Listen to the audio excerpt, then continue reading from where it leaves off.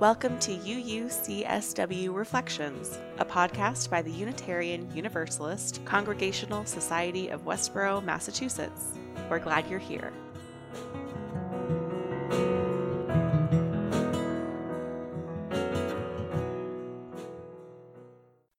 Welcome to UUCSW Reflections. I'm your host, Amanda Hall, here with Reverend Laurel Gray and a special guest who I will introduce later.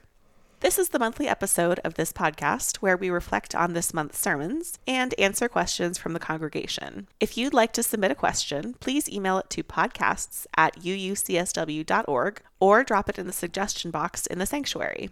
Be sure to say which sermon your question is about. Don't worry, we won't share the names or identifying information about any question askers on this podcast.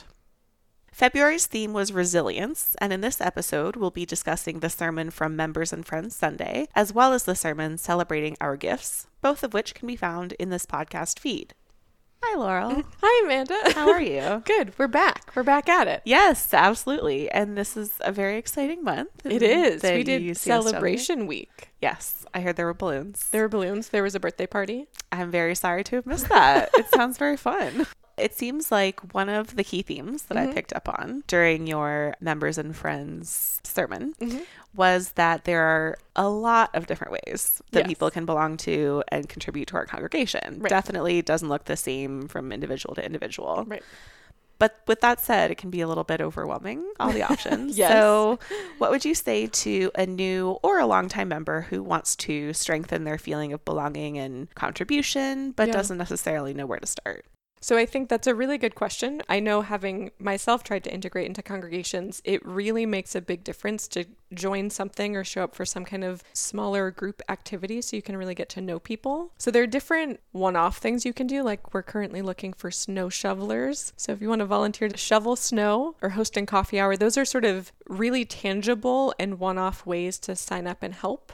There's a book group, there's a knitting club, there are all different kinds of activities, and I think a good way is to think about what your gifts are and what you have to contribute and what you enjoy contributing, and then ask around and see if there's a way that we need that, right? Like, we discovered that you do podcasts and now we're doing a podcast, Exactly. which is awesome. And so you never know what the church needs. If you have some special skill or talent, let us know. I think the point really is look for a way that you can engage more deeply with people in a smaller environment. If that's the Covenant group, which is, I think, on Saturdays, is like a group discussion, or signing up for the knitting circle to learn how to knit.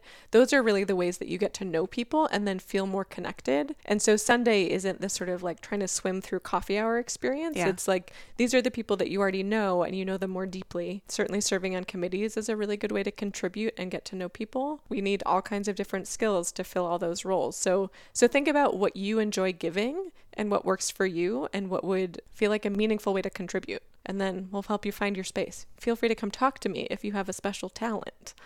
All right. Well, that's actually really good advice for me. I started going to a church in Cambridge. This is exciting. I know. I've only been there twice. That counts. And I was only able to go to their coffee hour once, but it was kind of daunting. Yeah. I was overwhelmed. Right, So right. I think the smaller group suggestion is a really good one. Yeah, it helps. I had that experience when I joined a congregation in San Francisco when I was in my early 20s. And it was similarly like, what do I do? Yeah. When I walk into a room, and plus I'm like 30 years younger than most people. True. So Me signing too. up for those kinds of group activities made it so that I would go, and there were the people that I knew, and I knew that they cared about me and they were my friends, and that totally changed the experience. So there's a big difference between just coming on Sunday morning and finding other ways to really integrate into the community that makes Sunday mornings way more enjoyable and less awkward. Another thing I wanted to ask you about, there's a lot of emphasis in the UU Church on decentralizing the responsibility for building the congregation and the structures. So huge emphasis on contribution of the congregation. Like, we build this community together. Right. We belong to each other. But as our minister, Yes. I want to ask how you see the role of the minister in a bottom-up rather than top-down religious organization, Right. like the kind that we build in our church. Yeah. So I think it's important congregationally, the sort of governing power is with the people. the role of the minister, in my experience and opinion, is to be a spiritual leader. It's my job to be really well educated on theology and spiritual practices and how to be with people pastorally and those kinds of things. It's sort of a complicated both and, because the congregation has the power, right? The congregation is the one who chooses the minister. They're the one who ordains the minister. And at the same time, there's the danger of thinking the minister doesn't have any power. And in truth, ministers have a lot of symbolic power, which is why things like clergy misconduct are so damaging. Mm-hmm. It is both true that the minister doesn't run the organization, and we have a significant symbolic and spiritual role. And I think there can be some danger in thinking the minister doesn't have a significant influence. Mm-hmm. And I put that more on us as ministers. If we forget our power, that's when we can go astray and do harm. But I really think that I'm involved in the sort of administrative functioning of the church, but my role isn't really to make it function in that kind of nuts and bolts way. Is to help lead the vision, keep our theological core, be able to talk about different ways of being, know how to be with people in difficult moments, be good at conflict management. It's these sort of squishier things that the minister is responsible for, helping shape the culture of the organization to be more generous and to be more kind and to be more joyful. Those are the kinds of things where we as leaders have a lot of influence, and I think it's important for us in our role as ministers to remember that and to really step into it, which is why it matters to me that we do fun things and we have balloons at the end of the service. And right. And we remember the traditions that make us who we are, and we have the birthday bash. I think those things are important, even while I don't get to vote. I'm a non-voting member of the board because I'm not a member of the congregation. And I think that's a good distinction, because there can be confusion about the role of the minister in the sense of how you're close to them. Because I think having a minister is actually a really unusual phenomenon and one that can be really helpful. But if we think of relationships only as like friends or colleagues or family members, a minister is none of those things. Yeah. Because it's our job to care for the congregation, but the congregation isn't supposed to care for us. Right. And I remember we talked about this in October. Yes. Yeah, right. October of 2019, with the discussion of boundaries and respecting that power dynamic. Right. Because if you think the minister is your friend, they've sort of abdicated their role as minister. Mm-hmm. And so to me, that's where remembering my role is really important to me for making sure I show up for people as their minister, because that's a hard thing to find. Mm-hmm. It's definitely an amorphous thing, but a thing that can be really powerful. So I'm doing my best. So you mentioned that we ordain you. Yes, you do. Have we ordained you yet? Not yet. Our process is extremely convoluted. I'll give you the brief synopsis. Okay. So because we're congregational, it means the congregations get to say who their minister is. But to make sure there is uniformity and people are actually qualified and actually trained, the Unitarian Universalist Association, which is our central body of all the congregations, they have this extremely rigorous process that we have to go through, and that's called becoming fellowshipped, which basically means we're board certified. Okay. And then after that happens, you're allowed to get a job, you're allowed to serve as a minister. That's sort of the thing that you're licensed to do your job. Mm-hmm. But then because we're congregational, you're still not fully ordained until the congregation holds the ceremony to bestow your ministerial authority on you. Okay. So we're going to do that on April 19th. It will have been well over a year since I became fellowshipped and was a credentialed minister. So it's sort of this sweet historical technicality, because I can do everything that someone can do once they're ordained. And because this congregation calls me their minister, I am one. Mm-hmm. So, wonky polity. Yeah. But so we will be celebrating on April 19th, and everyone is invited. And after it, you get to wear a stole. Yes, that is the only difference. The only difference between my life right now and after ordination is I get to wear a stole. The fashions. The fashion changes. I kind of like that we do it after we get to know you. Yeah. And that's why I didn't want to rush it. It was we have work to do. We're not going to focus on planning the party right now. We're going to focus on doing the real thing. Okay, so now focusing more explicitly on the second sermon we're discussing, which is celebrating our gifts. Mm-hmm. This is, the beginning of the pledge drive. Right. And talking about money and giving can be a little bit awkward, a little bit crass. Yep. We're here for spiritual growth and Right. community, and we're talking about grubby money, and a lot of people don't want to think about Right. the financials, which Right. makes sense. Right. And the minister is directly paid by the congregation. So me encouraging giving is itself sort of Pay me. right. A little bit. Yeah. It was Yeah. actually funny because multiple people on Sunday told me it was the first time they'd heard a sermon given by a minister about pledging that wasn't super awkward. Well, I want to talk to you about the approach that made it not Yeah. awkward, like Yeah. the approach that made it a really substantial and reflective time instead of just Right. pressuring people to Right. pay you. Right. I mean, it seems like you were mainly focusing on making a distinction between churchgoers and consumers and churchgoers as community members. Right. So I'd love if you could talk a little bit more about Yeah. that. Well, I think continuing on sort of the first theme of to really feel like you're part of something, you need to engage more deeply than just showing up. And I want to say for some people, just showing up on Sunday is all they have in the moment. And so that is welcome, and do that and come when you can. And my hope was to talk about, I mean, the reality is that this congregation is self-funded, right? That's part of being congregational, which means that everybody is collectively contributing to build something together, which is actually really unusual that you get to see that so directly, right? Normally when you're giving to an organization, it's a little bit like behind a smokescreen. Whereas in this sense, you see what happens and you experience it directly because it's your congregation. And there are so many people who give so much to our congregation that I really wanted to celebrate that. Because I think when we're talking about money and budgets, there can be this fear that we don't have enough, which sort of creates a sense that there isn't enough, right? Like you sort of instantly tense up in response to that idea. And I think that giving, I mean, as I said in my sermon, it makes us feel good, right? It makes us feel like we have agency. It shares our abundance. It both creates something outside of ourselves and makes us happier. Like all of those are really wonderful things. And I think the difference between focusing on this, like, you have to give us your money so that this organization can survive, is a pretty mercenary way of thinking about things that makes it feel like you have to give or like you did something bad. And in this And case, no one feels good right. about that. And it's actually the opposite, right? Like Yeah. you're voluntarily, like where you use, we're not making any requirements. You show up as you are, you give what you can. And that means that what you're giving sincerely is a gift. And you get to celebrate that and you get to feel good about that and know that everyone in this community is giving as much as they can in the ways that they can. And for some people, that's giving a lot financially. For some people, it's showing up to shovel the snow every week, right? Like there's a whole range and it changes over time, right?